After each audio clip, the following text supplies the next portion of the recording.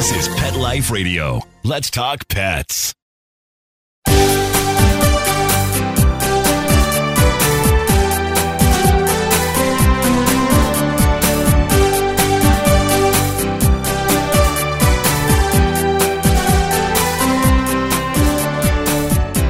Hello and welcome to Working Like Dogs on Pet Life Radio. Thank you for joining us. We're your hosts. My name is Marcy Davis, and my co-host is my trusty service dog, Whistle. And we're thrilled to be with you today to talk about our favorite subject, working dogs and working animals. And today we're going to be visiting with our good friend, Bob Vogel. And Bob is a journalist, photographer, and he's also the senior correspondent for New Mobility magazine. And he has a new article out this month in this month's issue of New Mobility magazine called Grieving the Loss of a Service Dog. So we're going to talk with Bob today about his article and his own very personal experience about losing his beloved service dog. So you want to come right back after these quick messages as we talk about this subject that everybody's wondering about, but nobody's really talking about. So come right back. Sit, stay. We'll be right back after a short pause. Well, 4 to be exact.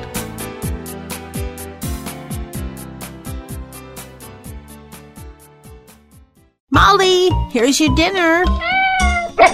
Zeus, that's not your food. Don't let that happen to your precious cat. Elevate your cat's eating experience with the Cat Tree Tray. The Cat Tree Tray keeps your cat's food off the floor and conveniently located on the cat tree. It's the perfect way to eat. It's a beautiful wrought iron tray that easily attaches to your cat tree and keeps dogs and other critters out of your cat's dish. A must for multi-pet households. There's a 6-inch tray for large bowls and a 4-inch tray for smaller bowls. Purchase your Cat Tree Tray today. Go right now to cattreetray.com. That's cattreetray.com. CATTREETRAY.com.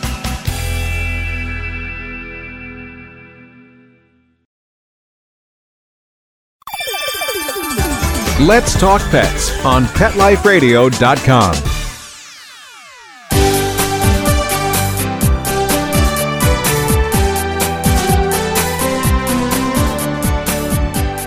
Welcome back to Working Like Dogs on Pet Life Radio. I'm so happy to welcome my good friend Bob Vogel to the show. Hello, Bob, and welcome. Hey, Marcy. Thanks for having me. It's always a pleasure to be back here. Yeah, well, I'm so glad that you could come back and join us, although this is such a heavy topic, but it's something that I know our listeners are always contacting me about and wanting more information, as we all have to unfortunately go through this one day. You know, we always think about service dogs as those young, healthy, vivacious working animals. We don't often think about the other end of the spectrum when our dogs have lived their lives and they come to the end of their life. And you recently experienced that with the loss of your incredible service dog, Shotzi. So yeah, I sure did, yeah. Yeah, but before we talk about how you lost her, I would love for you to start the show by telling our listeners a little bit about her. When did you get her, and what did she mean to you? Thanks. Yeah, I got her in 2005, and I had my first service dog is a German Shepherd that I got from rescue that I trained myself with the guidance of a professional service dog trainer, and it took me probably a good 2 solid years to get him to where he was service dog oriented and good to go. And I just did the math. I did not have the energy nor the time now that I'm a dad and everything to train a dog that way. But I just love German Shepherds. And he was retired. In fact, I found a great place for him to live with a wonderful woman. So I had this newly divorced, empty house, empty hole in my heart, and was looking around friend of mine was going to a dog training facility, and they specialized in German Shepherds. Cut to the chase, I talked with the head of the facility and told them what I was looking for, and they understood. I said, look, I know you don't do service dogs. This is the temperament and the tasks that I need the dog to do. I'll handle the service dog training part of it. And it turned out I got lucky that they had a 2.5-year-old female German Shepherd that they had just bought back from a family that loved the dog, but the dog spent the day alone and was barking all the time because it was a working dog. And they said, this is going to be everything you want, but she needs to be with somebody 24 hours a day. And I saw her, and she looked beautiful, and we did all the paperwork, and I signed on the dotted line. And again, at age 2.5, she'd been well taken care of, had a great life, but had zero training. And the trainer did all of her training from zero to finished service dog in 5 weeks. However, this was one of those dogs that was just hardwired to be a perfect dog. And from the moment I took her leash, she was just perfect. Wow. That's a long answer, right? Yeah, but it's so true. I mean, she was a really, really incredible, one-of-a-kind service dog. I mean, 5 weeks, that's unheard of. I mean, of course, she had had lots of training before that, but for someone to really be ready to be with someone, that's really incredible. And tell our listeners what actually, some of the things... Here's what I like to say in a good way, like a mutant. When I saw her, she was housebroken and everything, but really didn't even have the sit and stay stuff. So Really? It was just one of those 1 in a million dogs. Wow. I mean, it was 1 in a million that she was just genetically hardwired to be a service dog. And you had a great trainer that spent, but you and I, everybody knows, I figure at minimum a year and a half of training for your average service dog. So this was just a genetic, in the best sense of the word, a genetic mutant, that it was just she was hardwired for this. And how long were you guys together, Bob? Pretty much almost 10 years. Let's see. Actually, I take that back. 9 years. And quite literally inseparable for 9 years.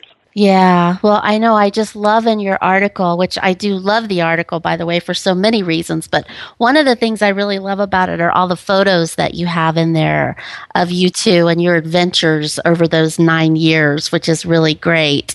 Oh, and by the way, I give a plug. Everybody can read it for free at newmobility.com. They go to that, and then actually you'll see right on the website in the upper right-hand corner, there's a picture of me and Shotzi, and you can click right on there, and it'll bring you to the article. Awesome. Well, we'll make sure and put that on our website as well so that people can go to that. We'll link to that because I think that will help a lot of people. Because as I said a little while ago, we think about our dogs when they're healthy and working. We don't really think so much about the end. And so tell us a little bit about when Shotzi, because she started slowing down, but she worked up until almost the end, right? Yeah, I was so incredibly lucky that and when I got her, there was zero testing. She had no hip x-rays, no nothing. It was just the trainer breeder said she comes from a line of real solid working dogs, and she, little teeny things here and there, just vet stuff, but really had no health issues, and her main task was a mobility dog, so she was towing me. But I'm also super active, so I would go on 10, 12-mile mountain bike, hand pedal mountain bike rides where she'd be running at high speed and running all over the place for 12 miles, towing my daughter in my lap through all kinds of huge theme parks like Kennedy Space Center. So she was also a big swimmer. I love to swim. So she had an amazing, busy life and was just solid as can be. And nothing ever rattled her either. I mean, I took her everywhere. And she would just, was one of those dogs where if it was an unusual situation decision, she would just kind of look up at me, and if this is okay, I'm fine with it. Just checking in with you.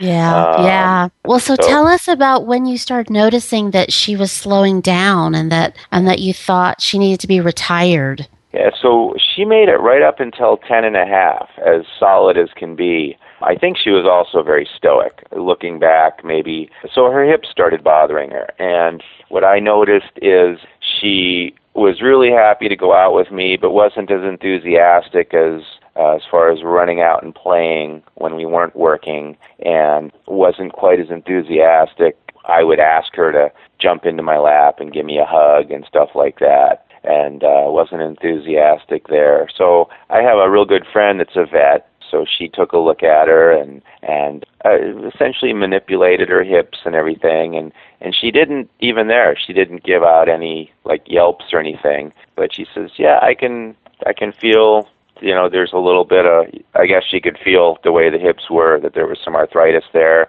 she said, and the way she's protecting her hips. And also, her hips weren't as muscled as they were before. So she says, yeah, she's getting some arthritis there.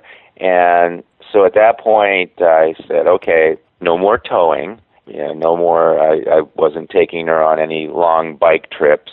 But she still loved wearing the cape and still loved going with me. And got her on things like glucosamine and some anti-inflammatories, which really made a big difference.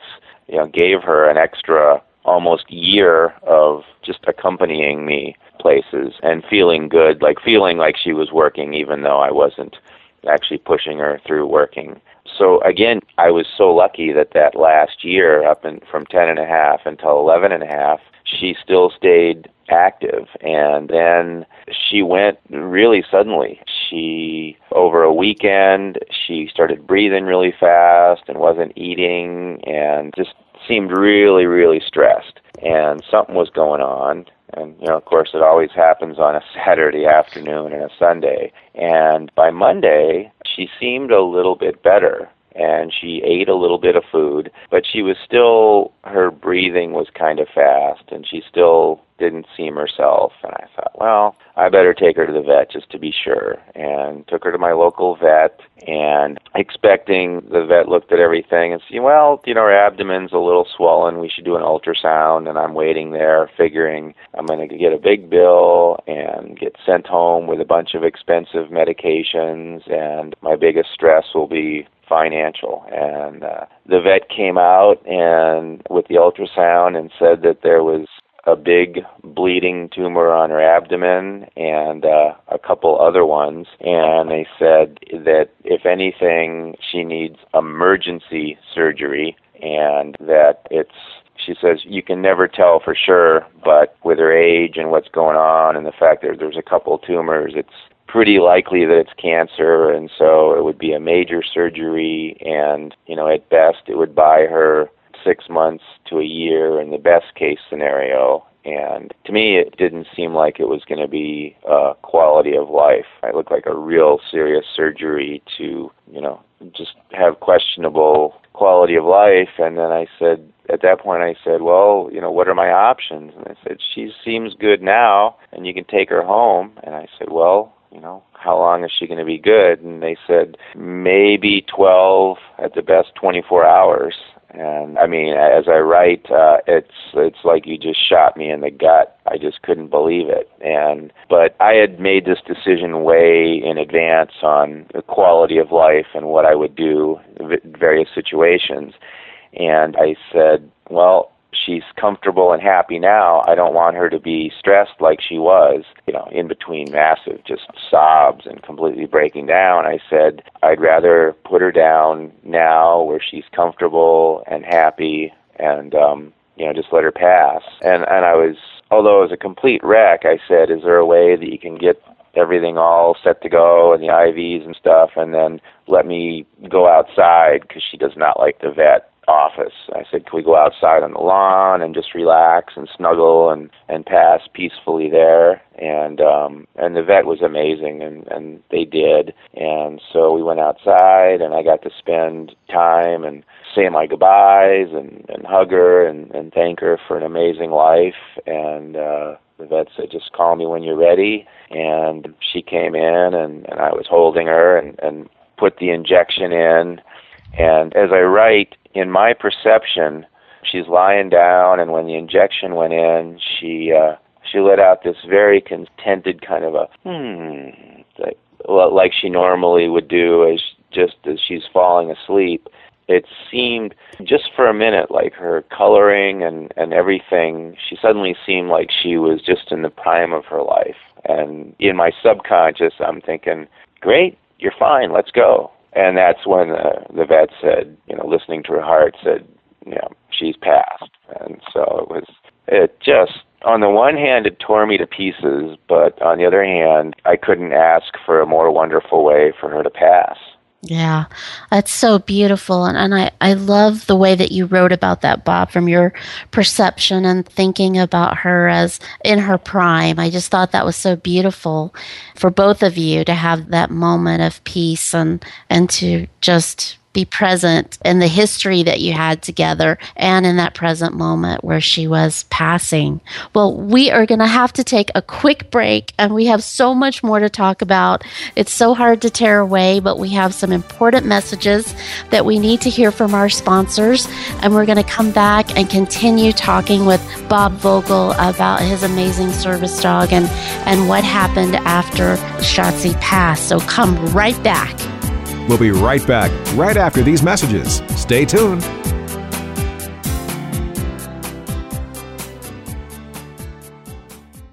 Hi, this is Tim Link, animal communicator and pet expert and host of Animal Rights on Pet Life Radio. Have you ever wanted to know what your pet is really thinking? Do you want to find out if they truly understand what you're trying to tell them? Ever wish you could build a better understanding and closer relationship with your pet? Well, now you can. Learning to Communicate with Animals is a 4-part on-demand workshop. In the workshop, you'll learn the essential techniques that are necessary to communicate with animals, including what is animal communication, breathing correctly to achieve the perfect state to communicate with your animals at a deeper level, using guided meditation exercises and method to communicate with animals, and how to send and receive information from your animals. So if you're wanting to learn how to communicate and connect with your animals at a deeper level, visit PetLifeRadio.com/workshop and purchase and download Learning to Communicate with Animals. You'll be glad you did.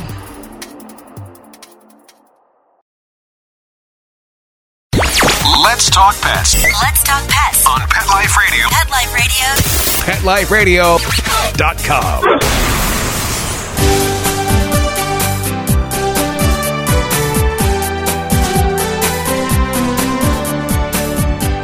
Welcome back to Working Like Dogs on Pet Life Radio, and we're visiting today with our good friend Bob Vogel, and he is so graciously talking with us about one of the most difficult subjects, which is losing our service dogs. And Bob, you shared with us Shotzi's incredible life and her passing before the break, and I just wanted to ask you, since it was so quick, I mean, you had to deal with that so quickly, but I am just so thrilled of what I always tell people is what you did is that you had thought about this and then had some quality of life in your mind of what you wanted her quality of life to be. You had values of what was important to you, and you had a good relationship, it sounds like, with your vet. So do you think that those things helped you in getting through that crisis of losing her so quickly? They did, and I'm very fortunate. I owe a lot of this to my folks. From age 7, there's been dogs in our family. As I write in the article, for me, a house is not a home without a dog. So my folks, growing up, they would always talk about quality of life. And everybody has got their own. I would never put my thoughts into somebody else. So everybody's got their own ideas on quality of life versus quantity of life. And I think everybody, I think it's important to think about that way in advance. In our family, it's always been, as long as the dog is comfortable and, happy, that's good. But we say that when it comes to the point that we're keeping the dog alive because we can't let go, it's not fair to the dog. And I had, with previous dogs when they had passed, I had never actually gone through being the person that held the dog when they took their final breath and everything, either because I was out of town or whatever. so it's the day that is going to happen with every dog, and every dog and dog lover dreads. It's a long answer. I'm so grateful that I had thought this through.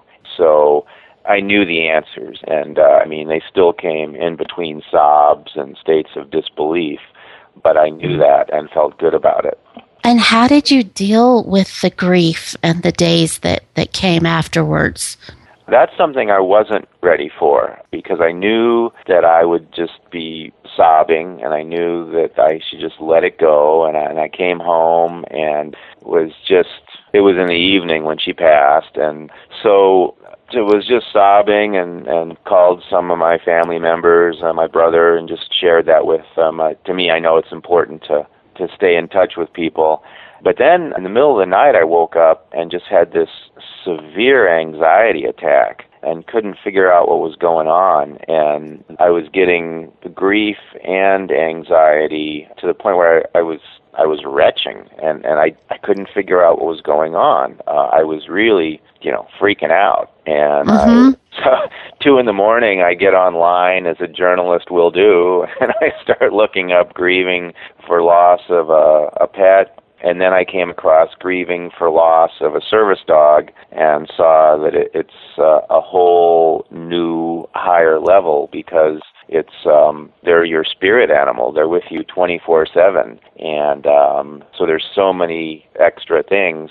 So the first thing I did is the next morning is call you, because I couldn't find my... I remember reading your book, Working Like Dogs, and there's some phenomenal chapters in there on ways to deal with the grief and loss. And I called you, Marcy, and you were so helpful in just explaining to me that this is normal, and to let myself grieve. And then you, as I recall, you FedExed me a copy of the book. I did, yep.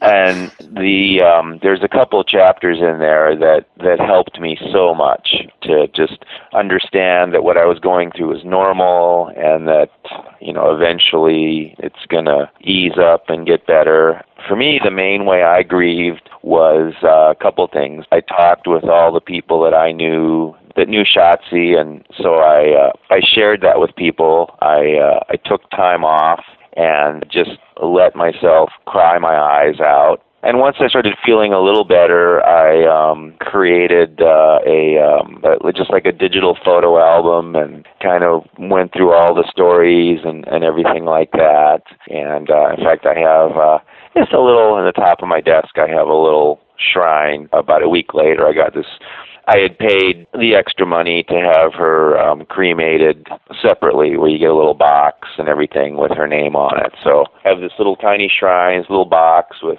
a little tiny wooden German Shepherd on it, so kind of feel like her spirit's there watching me work. And so those are the ways that I worked through it, and slowly over time, every day it got a little bit more tolerable, and it's slowly but surely faded to now. Although I'm sad and I miss her, it's more wonderful memories and being grateful for a wonderful life. I also wrote a letter to her breeder trainer, thanking him for... Because I remember when he showed me to her, and he said, "You're never going to find a better dog." He said, I tell you right now, this is going to be the best dog you'll ever have. And so I remember that quote, and you're absolutely right. Again, a lot of these are things that I learned in your book, and they really help. And it still hurts, but it helped. Well, I think you made a great point, and that is that when you lose a service dog, and I had the same, I wasn't prepared for the grief either, exactly as you said. I loved Ramona, and I,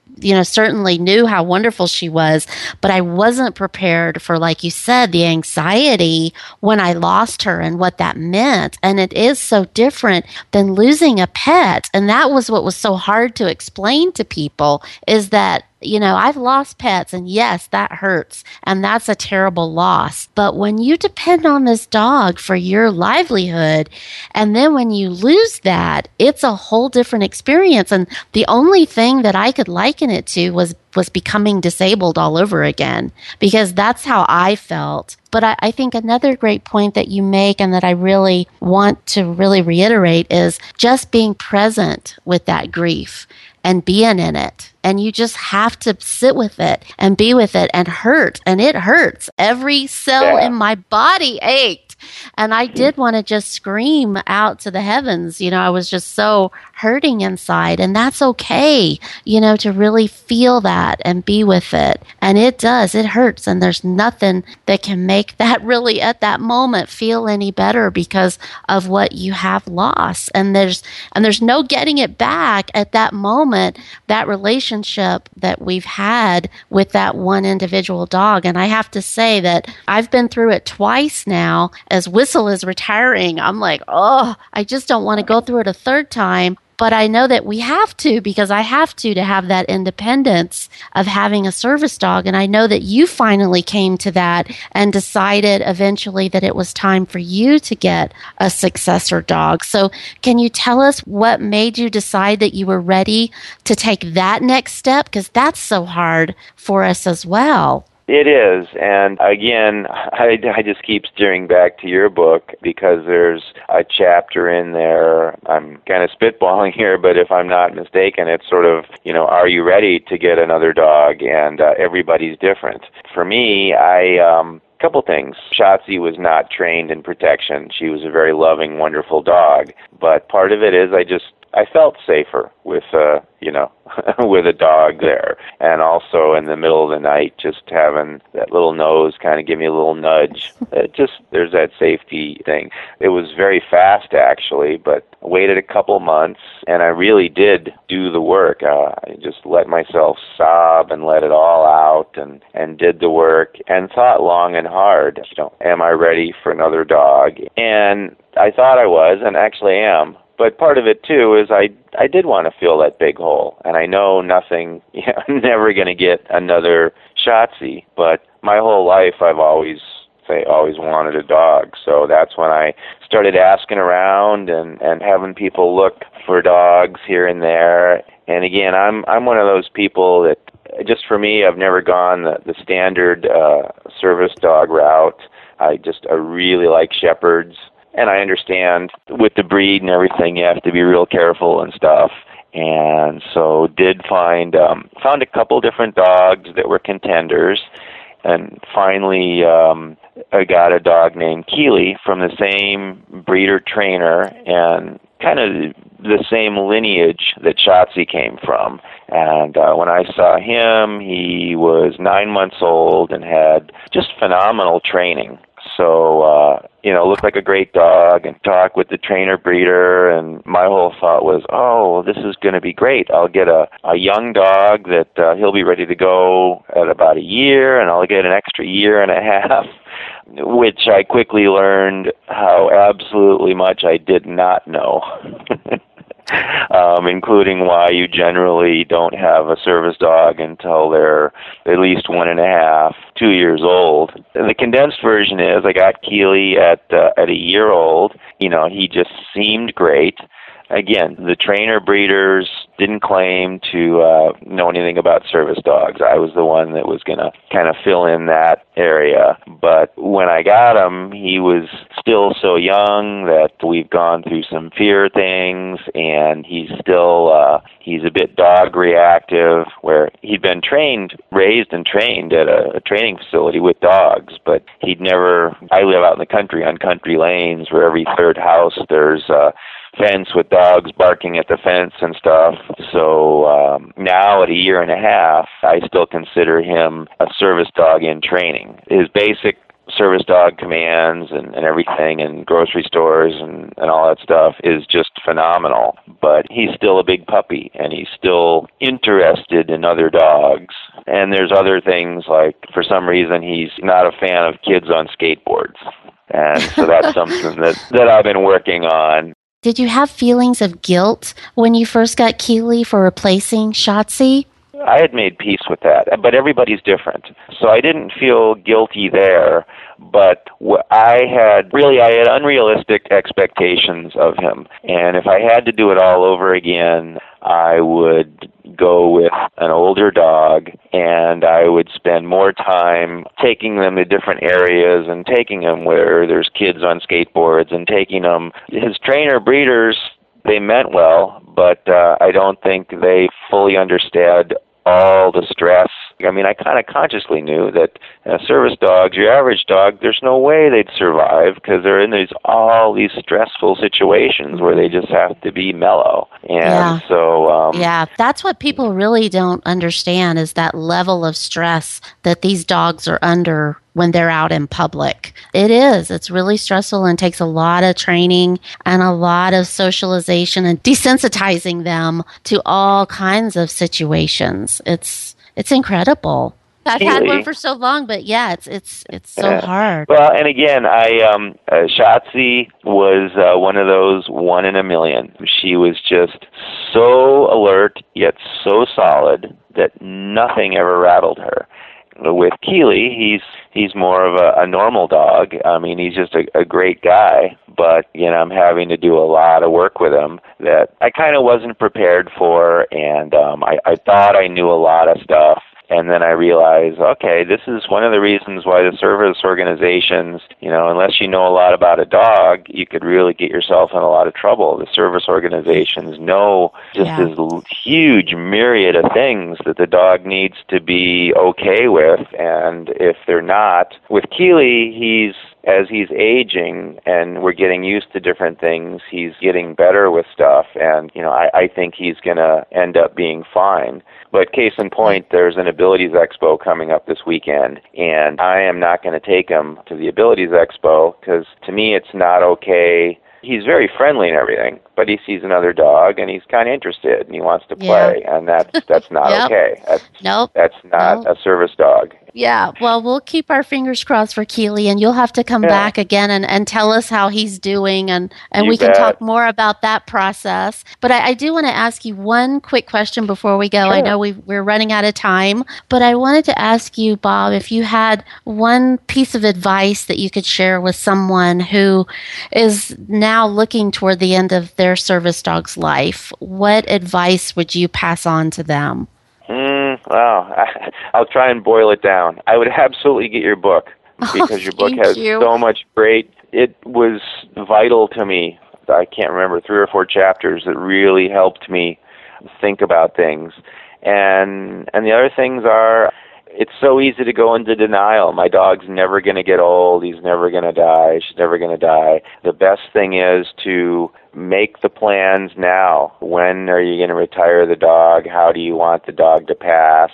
Make these decisions now. They're painful to make when the dog is healthy, but when they're all said and done, it's so much easier because, you're going to be a wreck. The other thing that you and I mentioned is, to me, the pleasure that Shotzi gave me is absolutely 1,000-fold outweighs the pain of her passing. But it is something to think about. I do know people that either won't get a service dog or will never get another one because it is too painful to go through that. So that is something to think about. Yeah. In fact, I think you and I discussed this, but I'd like to leave it with just the general public. I saw this wonderful poster, and it's got this beautiful, beautiful puppy. Actually, I take it back. There's a picture of a really, really old gray dog with kind of the glassed over eyes and stuff, and it says something to the effect of, if you can't love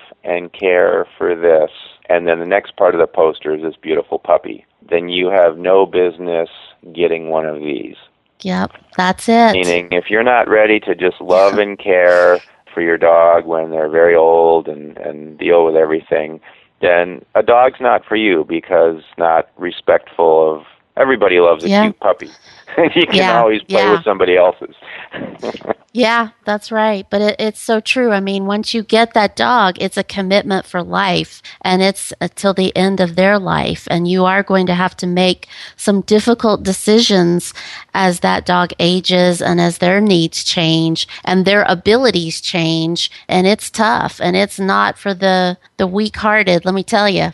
As you know, it's not. Well, Bob, I can't thank you enough for being with us today and talking about this difficult subject. I really thank you for your openness and your honesty. I mean, it means a lot to me, and I know it means a lot to our listeners. So thank you so much. You're very welcome. Thanks again, Marcy, and we'll talk soon. All right, I look forward to it.